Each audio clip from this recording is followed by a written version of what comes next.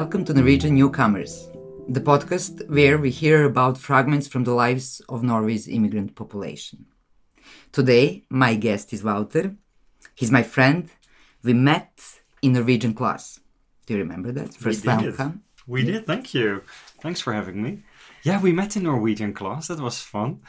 Do you remember the first day and you were waiting for the class to start, the first class, like in the little canteen?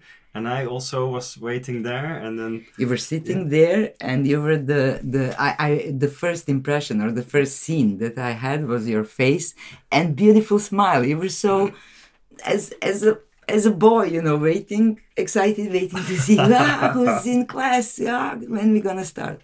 So yeah, I remember, and after the first conversation we had, that feeling when you're talking with some people, it doesn't matter, 5 minutes, and then you had the feeling, we're gonna be friends. You knew this. Yeah, Good I had the friendships feeling. start at school, even when you're an adult. And that is kind of interesting, because we can go back in some point on that, because that was the Norwegian class and the place where we are meeting kind of people that are immigrants Norwegian or Norwegian newcomers. newcomers. Yes. Yeah. But first, Wouter, I would like, as some intro for our listeners, can you tell me a little bit about yourself? Anything. Yeah. I'm Wouter. I'm from the Netherlands. Before I came to Norway, I actually used to live in England for 8.5 years. So I have been away from the Netherlands for over 10 years already, since April 2010. So yeah, that's 10.5 years. British newcomer. So I wouldn't really classify myself as British. I'm too Dutch to be British, definitely. But yeah, so I've got a little bit of experience in moving country, shall we say. And I moved to Britain from the Netherlands for work, for a job. I moved from Britain to Norway for love, as you do. So different experiences there. And yeah, I'm living in Oslo. I'm spending my working hours as a delivery driver. Can I name the company? Yeah. I probably cannot, but It's okay. They could be our sponsors. I'll try. It's the brown vans with the American logo. You know the one. Delivering packages. No. Orange is wow. I was going to say the competition. They're not really competition. FedEx. We're the brown. Oh, no. Okay. I just listed all of them. Yes, and so I've been in Norway for almost 2 years. Gone to Norwegian class. Still feel a little bit struggling with that. I try my best as much as I can, but I feel that I'm a little bit still in the immigrant bubble, speaking English with everybody. Yeah, trying to hide the fact that my Norwegian is not as great as that I would like it to be at this stage. But before we are in Norway, I would like to hear a little bit about your life in Britain. Yeah. And then comparing, because, so you moved from home, first Britain, 8.5 years, yeah? That's right, yeah. So you are perfect to give us kind of, or your impressions, Netherlands, Britain, Norway, some of the highlights. Oh gosh, well, yeah, being 3 Western European countries, a lot of people might think, oh, it's very similar, you're kind of the next door neighbor. And it's so true, and at the same time, so untrue as well. I think that, especially when you talk about little differences, there's always these nuances that matter more than that you think. Devil is always in the detail. I realized when I moved to Britain from Netherlands that, when we learn about England and learn about English language, it's usually about language. And then there's this stereotype that you make fun of like England with the rolling hills where Postman Pat drives through with his red van and, everybody in these long coats and suits and having the top hats and being overly polite and things like that, which is not at all the case. Really, this is something that happens, of course, like in posh hotels and for tourists, but it is definitely not British life in general. How you would describe everyday or common British life? How Your it- life there. My life there, well, how it evolved actually is maybe like how I had to come to terms with the fact that in the first years I was like, oh yeah, I had this idea that I was going to totally blend in and almost become British and would, be totally undercover there. Nobody would notice. Like, oh, you're Dutch. I didn't realize that. And over the years, it's the longer I was away from the Netherlands, the more I realized I am so Dutch. Comparing myself to the British people around me the whole time. And what is so Dutch? So Dutch. Well, in comparison to England, you can really say, in terms of demeanor and approaching life in general, the British are very polite, and the Dutch are brutally honest. It is then sometimes said as a sort of a joke that the English are too polite to be honest, and the Dutch are too honest to be polite. And that is how we sometimes then frustrate each other because, when you have like a little problem at work or there's some, the Dutch people would rather just have you telling them and then we can do something about it. Whereas the British people, they don't like anyone to be very direct or to tell things as it is. They would rather go round the point until you finally get it. That's one of these things that was exemplary, I thought, for my life in Britain. There's So different communication. and Communicating. approaching life in that way. That is, that was very interesting. But I thought that was one of the key things that was so different. And because obviously whatever you do, whether you're at work or it's your day off, you're on holiday, just meeting friends, doesn't matter.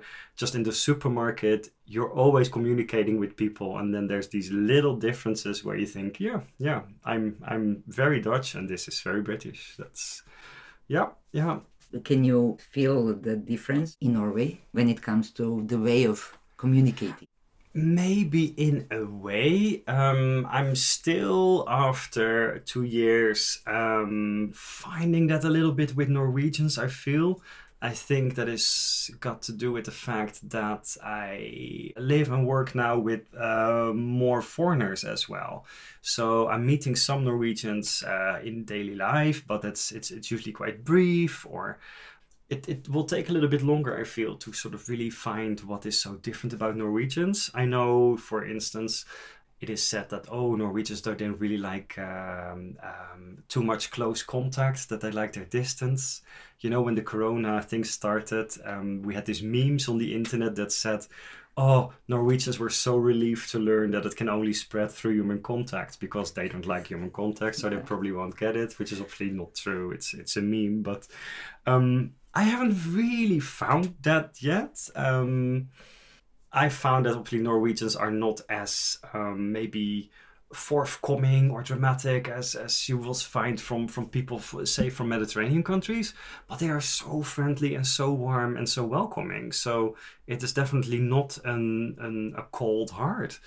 Maybe they're just a little bit shy. I don't know, but yeah, I will see. I think that maybe I should come back to your podcast in 5 years or so and then answer this question again. Fifth season. Yeah. Where are they now? Yeah, no, that would be a good idea. I think that what I just said is true. It is moving to Britain is something a lot of people do because they feel, well, everybody speaks English, so it's kind of easy to move to a country where you already speak the language, considering that, when you move country, everything is new. The way people live, how to find a house, getting a job, meeting new people, really simple things, just taking the bus to the supermarket and things like that. It's very simple, really trivial things can be so different. Then it's easier to be in a place where you already speak the language, that at least that is one thing out of the way. I feel now a little bit in Norway, like, okay, as we discussed earlier, I met you at the Norskkurs, the Norwegian course, and yeah, I'm trying my best to keep up with it a little bit, but still, it is something that I actively need to go and pursue and learn and pay attention to. And I really feel like I'm, yeah, starting over in that sense, making a lot of mistakes, laughing about myself, saying something dumb that I didn't mean, mistranslations, and it can be a bit fun, but it is a little bit frustrating at times that you're constantly being reminded that you are the foreigner in a place, no matter how welcoming people are and how hard they try their best to help you and laugh a little bit with you. When it comes to language, when I'm thinking, I'm regretting the most that I can't understand totally. I can understand something now after 5 years, but I'm really regretting that I can't understand whole news, nyheter, because I really want to know and to be actively, to know what's happening in Norway. Yeah. That is the biggest frustration when I say, I need to learn this language finally. But do you think that learning Norwegian and speaking Norwegian is crucial for maybe getting work, or for what you think that the language is the most important? Is it crucial? It is important, I feel, but more for personal reasons. I would really like to spend some good years in Norway. As I said, I came for love. I'm in a relationship with somebody who actually grew up in Norway. So in daily life, going where with family, friends, and family, and everybody, they are Norwegians or Norwegian speaking from a young age. So for me, it is essential to sort of find my way there. But I feel that it is not crucial for anyone per se coming to Norway if they don't really see that as a goal to really stay here for a longer time. To give you an example, I've got colleagues at work, maybe from Poland, and I thought it was so interesting to hear. They really have this set up like, oh yeah, I'm coming to Norway, I'm having this job, it makes good money, but I'm going to do this for 5 years, then I'm coming back with my Norwegian money, I can buy a house like this, I'm gonna fulfill my dreams in Poland with my Norwegian earned money. And you can imagine in such a sense, which is a good way to do, thank God for open borders and the freedom of movement in Europe. It is wonderful that we have achieved that. But then, of course, you don't necessarily are so interested in learning the language perfectly to actually stay here if you don't really see yourself growing old here. So that really depends on the person and the work as well. It is as a delivery driver, delivering packages every day, working for the post. Sure, you say hi and goodbye to people, you have little conversations, but it doesn't really go deeper than that. I can imagine that if you work in a more customer contact job, that these things are more important as well. Generally speaking, I do feel that learning a language, it is not only about the language, because Norwegians, they learn German, they learn English, they're good in languages, but speaking Norwegian is so important to really reach people. It really says, yes, I am here in your country, I respect that, I respect you more, I want to get involved. You mentioned, when I asked why did you move to Norway, you mentioned briefly just because of love or love reasons. That's right, love reasons. You make that sound so. Yes, that's right. That is how life can go. I must say though, we all, at least I think in this day and age, when people meet other people on the internet or get online, my story is a bit funny in the sense that I had a nice contact online. And you chat a little bit, you send some messages, and that is all funny. This is when I lived in the very north of England. This is the Lake District. That is the mountainous part of England, which is on the Scottish border, but it is still England. Beautiful nature there, working there in such a little mountain hut. And I thought that this dating service would be location based, as they are nowadays in the time of GPS, but this wasn't. in these sort of like the first internet phone sort of thing. So when I figured out that he lived in Norway, I was so disappointed. I was so disappointed because we had such a nice click, just chatting about all sorts of stuff and what. But I cut that off because I thought, no, this is not going to work. I'm not like a long distance person. No, I was disappointed. So I just put an end to that, full stop. Then randomly, 2 or 3 years later, I was sent on an exchange program from my work to go work in a place in Spain. And some poor Spaniard had to come work in rainy England, so I definitely had the better end of that stick. Anyways, I was in Spain and so was he. So when I saw his face, I thought, I recognize you. So we met up for real. Yes, yeah, this is one of these stories that nobody believes, but it is absolutely true. And we met up for real, had a wonderful contact, and the long distance relationship started for about a year. In that year, a few things had changed. I had some changes at work that I really didn't like. I really found myself in a place in England where I wasn't very happy with my life, in the sense that, well, what I told earlier, the expectations that I had put on myself, that I really wanted to blend into like British life and become that and make British friends and stuff, hadn't really happened as much as I would have hoped. And I found myself relying a lot more on my Dutch friends, so much more than I thought I would have. And, founding my, a lot of like friendships so based online, looking back in the Netherlands, rather than actually having a lot of contact with the people around me, when our relationship moved forward and it was getting so serious that we thought like, well, do you maybe want to move over to Norway? That it wasn't an easy step for me to make, because I was at a point in England where I could say, well, I kind of do feel like I've settled. I've seen the best of it. My life is not here, and I'm ready for something new. That it was obviously easier for me to make the jump and say, well, I can move to a new country. I can come to Norway and start this new adventure, because I have got nothing to lose. That sounds so negative, but I don't have a lot to lose. Not a lot to lose, yeah. And so I was already in a position where it was easy for me to then make that step. When we both decided, like, we should just live together, because up until that point, between the work exchange in Spain, us meeting there, and me moving, we had a whole year of visiting each other every month. I jokingly said that I should not have moved to Norway, because then I would have retained my gold membership of the fly company, the airline. Because in that year, we had a long distance relationship. I flew to Norway every month, and I got so many airline points, which I'm not doing anything with now. So no, probably their company is struggling to survive.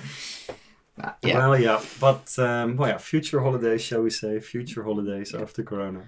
But so I was in a position where it was really easy for me to make that move, because I wasn't particularly happy where I was. Can you recall the moment when you figure out that, I'll move to Norway? What kind of, did you know a lot about Norway before you starting visiting? Not a lot. I've been to Norway before, only once, with another friend, just on holiday. We visited Moss and around there, kayaking a bit in the fjord, and the countryside a little bit. I think we had like one day trip to Oslo on the train, just for a day, but just very briefly. I think we just walked up and down Karl Johan going to the slot, but just the sort of stereotypical images that people have of long, tall, blonde people, descendants of Vikings. They speak this sort of language, and they have terrible cheese, which I'm not supposed to say, but it is true, and it's a Dutchman speaking.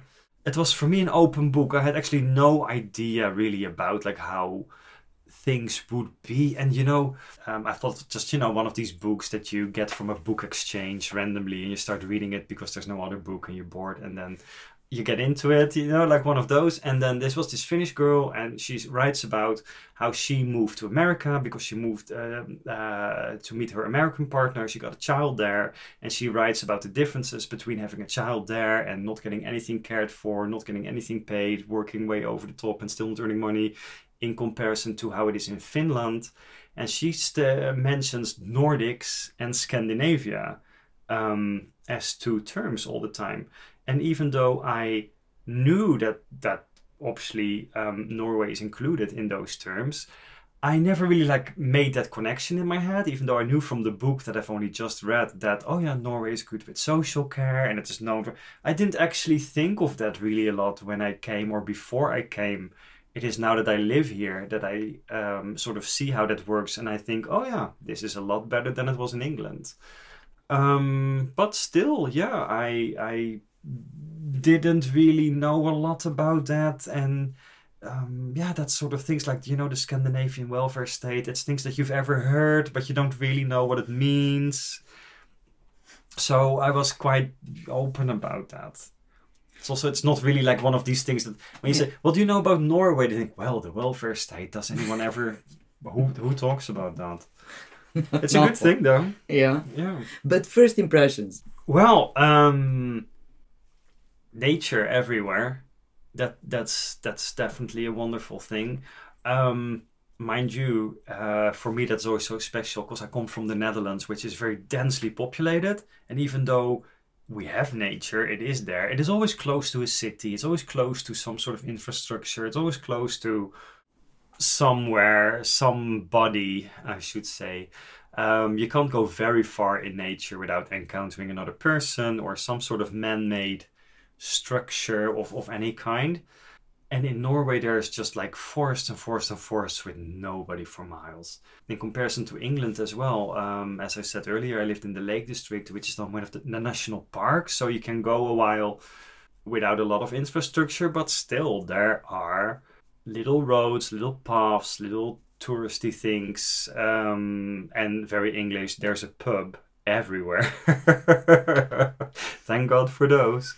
But so how wild is wild, and I think Norway truly is wild.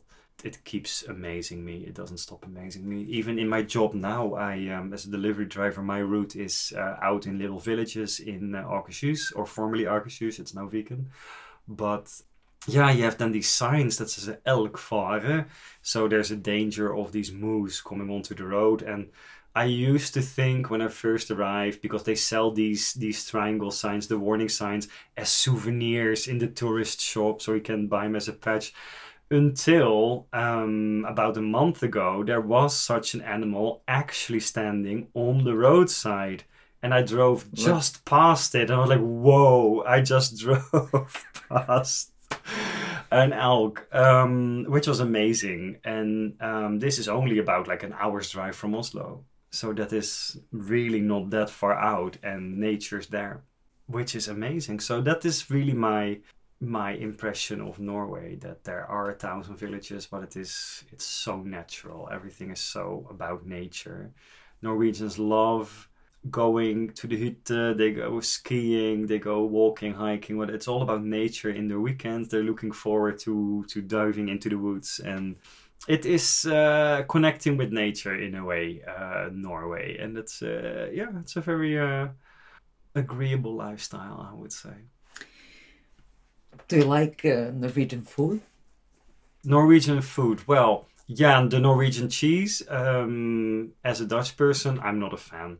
But I think Dutch, because I'm from the country of cheese, and then you're so into that and the ones that you like. And I sometimes make fun of my friend who then defends the Norwegian cheese. Oh, but Jarlsberg, they won many prizes. And yeah, of Norway. And that is yeah. So well, yeah. But that's cheese. That's a very personal thing, I suppose. I am amazed when it comes to food how similar Dutch, British, and Norwegian cuisine actually are.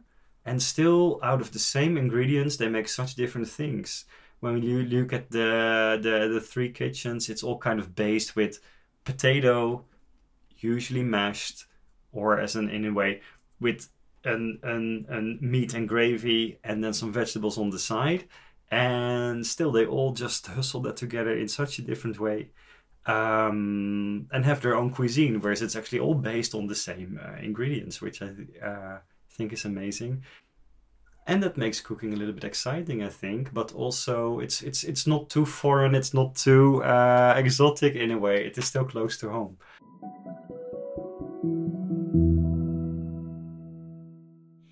What were the challenges in the beginning when you just moved to Norway? Well, language, obviously, as a number one. I did have a little self-study book in England before I moved, sort of knowing like, oh, I'm going to go over, let's learn a little bit. And also because it is said that the Norwegian language and the Dutch language, they're not super similar like Swedish and Norwegian are, but still in the same language group. So I'm like, oh yeah, I can do this, I can master this. That is true, sort of for the A level, A1 and A2 course. After that, it really gets quite a bit different from the Dutch language and harder. And maybe that is just us getting older as well. When in school, when you're a child and you learn English, you pick it up from TV, it sort of goes so natural. Whereas now I'm in my 30s, I really need to study hard to make this work. You're talking to me, yeah? Yes. Wait until you get 30. But yeah, the language is a challenge in that. For me, a challenge was as well the administration of coming here. In my experience of moving around Europe, most places really sort of respect, like, oh yeah, you are a European citizen, you can just come as you please, no worries. Oh, you're living here, well, we'll just register you. Norway seems to be a little bit more about, well, you can come here as a Dutch citizen, no problem at all. But if you want to register, well, we kind of need to see a work contract and a this and a that and getting paperwork done. When I moved over, I didn't have anything. I didn't have a job. I didn't have nothing. I had to quit my job. So I had some savings money and some tax money I got back from Britain. That was pretty much it. And then start making a CV and start applying for jobs. But in the meantime, I did already live, with my partner at an address where you then like to register. And I was just thought, no, you cannot until you have a job. You're not actually living in Norway. Whereas I was, but this was impossible. And the administration of that, it's quite rigid in a way. I had some troubles with that. Also, the fact that then, you start this process with the UDI about registering. At the time that I came, it was quite busy in Oslo. So at some point, because they said like, well, you can make an appointment for a visit. You can't just walk in. You need to make an appointment. But the first appointment we've got available is in 13 or 14 weeks. And that was a thing. And I had this idea of like, well, I'd like to see a little bit of Norway anyway. Plus I have all these airline points I'm not doing anything with. And the office in Trondheim has an available appointment this week. You know what? I've never really been there. Let's go explore the city. And then I'll just nip into the UDI to get my paperwork sorted. And then it's all fine. Only to find there that they said, oh, well, no, you've got a contract because then I had a temporary contract for work, like as a tryout thing for 2 weeks. And said, no, it's not enough. So that's not really a reason to get you registered. It's like, well, yeah, but I'm paying my share of the rent and I've got a job. And then, no, you're not actually living here. So yeah, they were quite strict on that. And, how many months it was needed? I believe it was 6 months, a contract for at least half a year. Uh-huh. I had done really some research online, both on the official website of UDI and the New to Norway site. NAV also has a part website really dedicated to foreigners coming to work here. But those things I didn't actually find mentioned. And because, I am a person that likes to be prepared and have their paperwork in order and have their stuff sorted properly. So I've really done a little bit of research in advance trying to find out how does the Norwegian government like it, and let's go do it. They wouldn't let me. It was a bit harder than I thought it was. Yeah. I guess that I was a little bit spoiled with moving to England, because England doesn't really have a lot of admin. In a way, they don't have a central registration system for foreigners to come. Government bodies don't really talk to each other. So, for instance, when you go to the job center to apply for a social security number, a national insurance number, as they call it, they will ask for an address, but they don't actually ask for, have you got a contract already or not? Or do you have income, yeah. No, it is no, because you're asking for this number to go and get an income, but they are not connected to other government bodies in a way. And when you apply for such a number, then they don't even check if you're legal in the country per se. It is an very loosely based system, and you get things done easily in that way. In Norway, being in the Folkeregisteret is essential for many things. Just as an example, one of the things that I was afraid of after Brexit is that my British driver's license would maybe not be valid anymore. There was talk about that, how the European countries, of course, in the EØS-avtale, the EEA agreement, have agreed to recognize each other's driver's licenses. And when Britain would leave after Brexit, that would come to an end. And it wasn't certain at all that a new agreement would come in its place. Also, because I am not even a British citizen, I kind of wanted to get rid of my British driver's license. But then you need to go to Statens vegvesen and you need your registration number, your fødselsnummer for that, which I didn't have because and it's kind of silly that I had a job as a driver, driving around in Norway on my British license, not able to get a Norwegian license. It is sorted now. I've got it now, and it's all fine in that way. But yeah, I was a little bit surprised that for at least as a European citizen under the European EØS-avtale, that it wouldn't really go a little bit smoother, that I wasn't just accepted on paper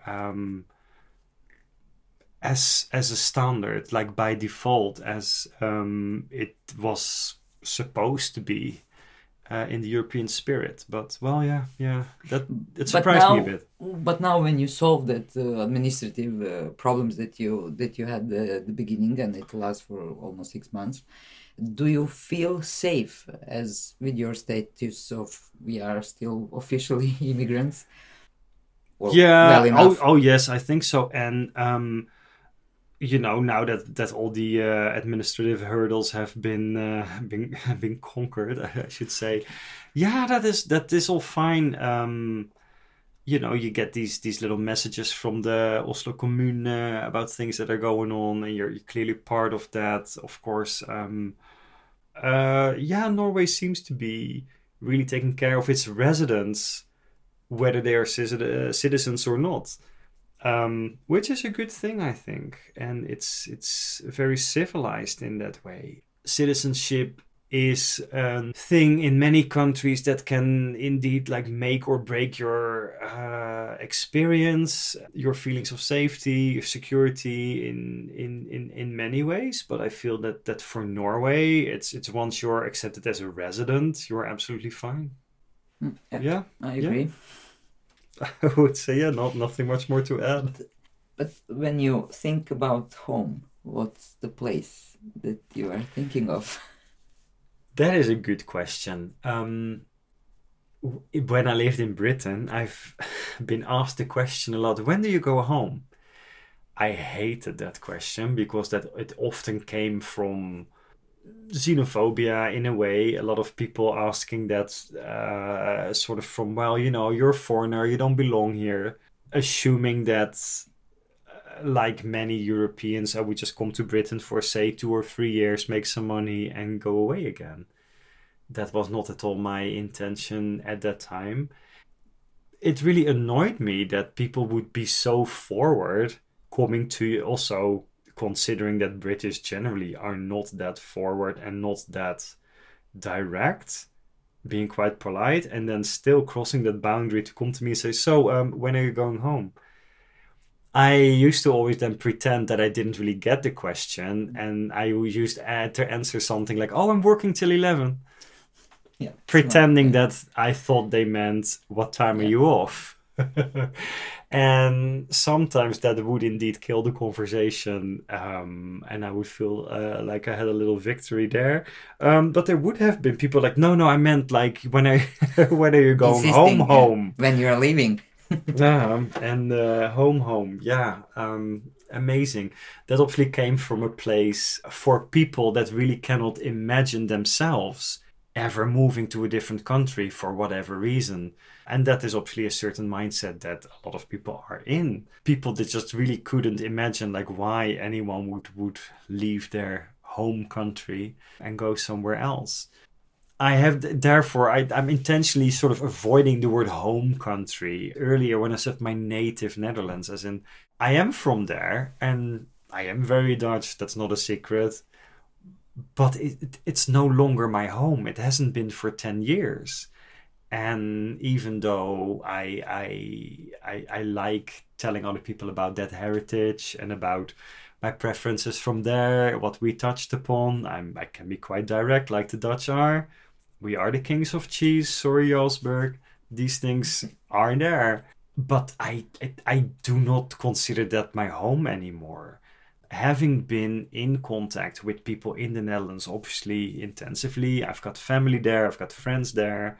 We live in the day and age of internet, so we are in contact with one another regularly. Thank God for cheap airfares these days, because the Netherlands is only like a short flight away. Many airlines are competing over the route between Oslo and Amsterdam, so that's good for us. And I do see the country changing as well. The country that I left behind 10 years ago is no longer there. That's not per se a sad thing or a good thing, it's just an observation. When I think back of the Netherlands, I often think of my youth, me growing up there, being as a young adult, having my first job, having my first car, living my life. But those days are over. Those days, say that I were to move back there tomorrow, it's going to be a different place, a different country in many ways. People have changed, people have come and gone. A different government with different policies. The city looks different. Old buildings have been knocked down. New things have been built. Routes have changed. Many things have changed, and that like most places do.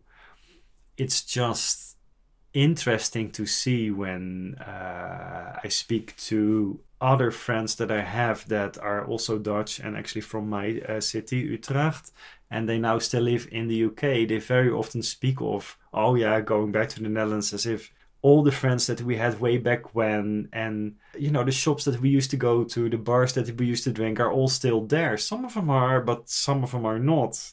Times are changing, things are changing, Netherlands are changing too, and that's the thing. So when you say, well, home, it's maybe something that lives in your heart, that lives in your memory. As a part of you. As of course, and in a way it's a very nice illusion, but it used to be there. I think fondly of it, but I do realize that a lot of these things are no longer there. Do you have a feeling that Oslo right now and in the future is and will be your home? Yeah, I think so. I think, well, in a way, because home is obviously close to your house. To be able to move to another country, start a life there, you kind of need to have a little bit of that traveler's blood in you anyway. It's the nomadic sort of people. It's not for everyone. That's true. That's why I say nomads by heart. And then you have that sort of feeling like wherever you put your pillow is your home. I do feel that when I first came to Norway, so I moved in my partner who was sharing an apartment with somebody else, and that then obviously had like a little bit of the situation where yeah, you really feel like you're sleeping over at somebody else's house. Now we've moved into our own apartment, which is very nice, and then you really have that feeling like it's your place where your photos are on the wall and you pick the furniture together, and so on and so on. So you truly made it your place, and therefore this is your house, your home. It really is our home. And then everything outside of your house, the neighbors, the neighborhood, the shops around you, walking to the Theerbahn, yeah, it becomes your home naturally.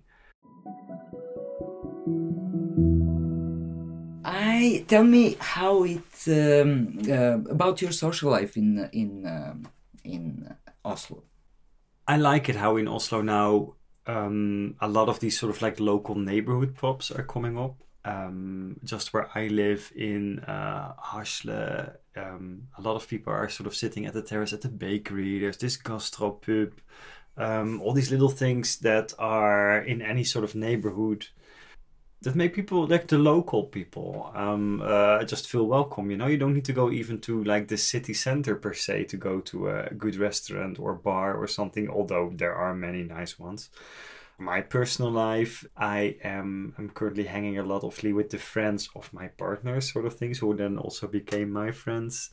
And, you know, just going to that sort of like low key, local sort of places, which is very nice. Also because, you know, going into the center seems a little bit like a thing like tourists do. Do you know what I mean? In a way, yeah. Although there are some nice places, it really feels like, oh yeah, just go to your local, as the English say. They don't even say the word pub anymore. It's just like the local. Go for a little pint and come back. Yeah, that's very nice. I feel that Oslo, as well as a city, is really set up with local facilities. You know, like how in certain foreign cities, there's always like a local supermarket and a local, like a butcher and stuff, but really for groceries, not so much for leisure. And Oslo is actually quite good at that, to have some places everywhere to go for your little pints. So, yeah, that's fantastic. But hypothetically, if you would be a tourist guide for your Yeah. friend for 1 hour to spend in Oslo, to show what you would show for 1 hour in Oslo, coming visit in Oslo. Just for 1 hour. Yeah, you have just 1 hour in the center of town to how you would spend. Okay, right. Just for the 1 hour. Okay, 2 hours. Yeah. Free. Free. Right. Get yourself as quickly as you can to the Råhusbrygge. You've got the boats up there, up and down to an island. Doesn't matter which one. Gressholmen, Langenøyene, just there. Just to feel that connection of Oslo with the bay. Because Oslo and the Oslo Fjord, they are one. Go to such an island, feel connected with nature and anywhere there, and just quickly back. I love it how the local boats, those ferries, they kind of run like buses. They even have numbers, like line 1 to this island and then that one, line 2 to there and there. And they just even walk, you know, with your local card as well. So you don't need to buy like an extra ticket or so. No, it just goes with the same ticket that works for the bus. Perfect. You know, get some little lunch pack or get a little something from the kiosk somewhere and just up and down. Off to the island, feel nature, and you're back in the city. When you land then there, you know, you've got the Råhusbrugge, you go to Akerbrugge. That's a bit more modern. You've got this beautiful Astrup Fearnley Museum, modern art there. There's actually some art on the quayside there. You know, get a coffee, get something to shop, walk back to National Theatre. 2 hours are gone then, but hey, you're back at the station and new adventure awaits you. It is it is such a good place to hang actually there in Oslo. Also because, I don't know if anyone ever noticed this. I'm gonna sound like such a total architecture nerd, but when you look around in sort of like a 180-degree panoramic view, you see that really modern part of Akerbrugge with the Astrup Fearnley Museum, the new built sort of shopping part, and then you look past the Vestbanestation. That used to be the railway station, but that's stopped now. But that is now the Nobel Peace Center. If you're interested in that, Alfred Nobel and all of that, they're building the new National Museum behind that. If that will ever finish, but we'll see. Yeah. But when you turn around, it sort of goes towards like, you know, that beautiful sort of like early 20th century Rådhus, the city hall, which is just like, I love that sort of building style. And then when you turn a little bit further, it's the Akershus Fort, which is obviously like one of the eldest buildings that is around there. So you've got like not just a panoramic view of the city from that point, but also a panoramic view of Oslo's history in a way, starting from modern times, really turning yourself into history. And the further you turn, the further down history you go. As a little bit of a history buff and an architecture buff, I love that spot, Aker Brygge. And, you know, I like it about Oslo that it's a very modern city in a way. But even though it is very modern, they did not forget about their historic buildings neither. There are so many areas like Tøyen, Grünerløkka, where you can really see that fin de siècle architecture, where you really feel like, yeah, this is where Nobel or Munch would have walked and, you know, just went to the pub or something like that, or whatever they did. But it has a good combination of all these different eras that they went through, and nature there as well. You know, it's like parks. This is, yeah, but not just parks, but actually actual nature. I discovered at some point, you know, like when you go to any city in Europe or anywhere, and you know, you're just backpacking around, you always come across the metro map or the underground map, the tube map, whatever they call it in that city, and you see some random lines in different colors to differentiate between the different lines, and there are always these stations in the center that they recommend for the tourists, because this is where the tourist traps are, that one big church that everybody needs to see, the famous square where some famous poet did something, the museum for whatever you came from. It's the same for all cities. And then you take the metro in the direction of which is just an insignificant suburb where commuters go. And, you know, because that is how metro systems work. It's just commuters getting all the way to the end, because that's just some boring flat area. Not in Oslo. No, they go all the way, for instance, for, Frognerseteren, Sognsvann. Sognsvann is like, it's a huge lake. It's Nordmarka, just on the top. And then I wondered, like, why is there a metro station in the middle of nowhere? It's a huge lake, and this is so Norway. People just go into the woods. They love hiking. They love skiing. You know, depending on the season, of course. But they love nature so much that they really said, no, okay, just these. It's not even the outskirts of Oslo. It's beyond the outskirts. We need to go there by metro because we all want to go there, out in nature. And that's just amazing. The metro actually takes you out of the city, into the woods, onto the hill, and off you go. And that is Oslo.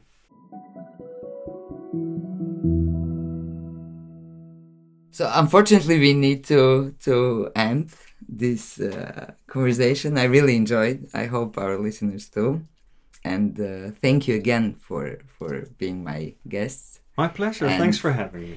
Thank you for being with us for those hour or less. We'll be here again next week. Okay, bye. Okay, bye. Yeah, I probably need to do this.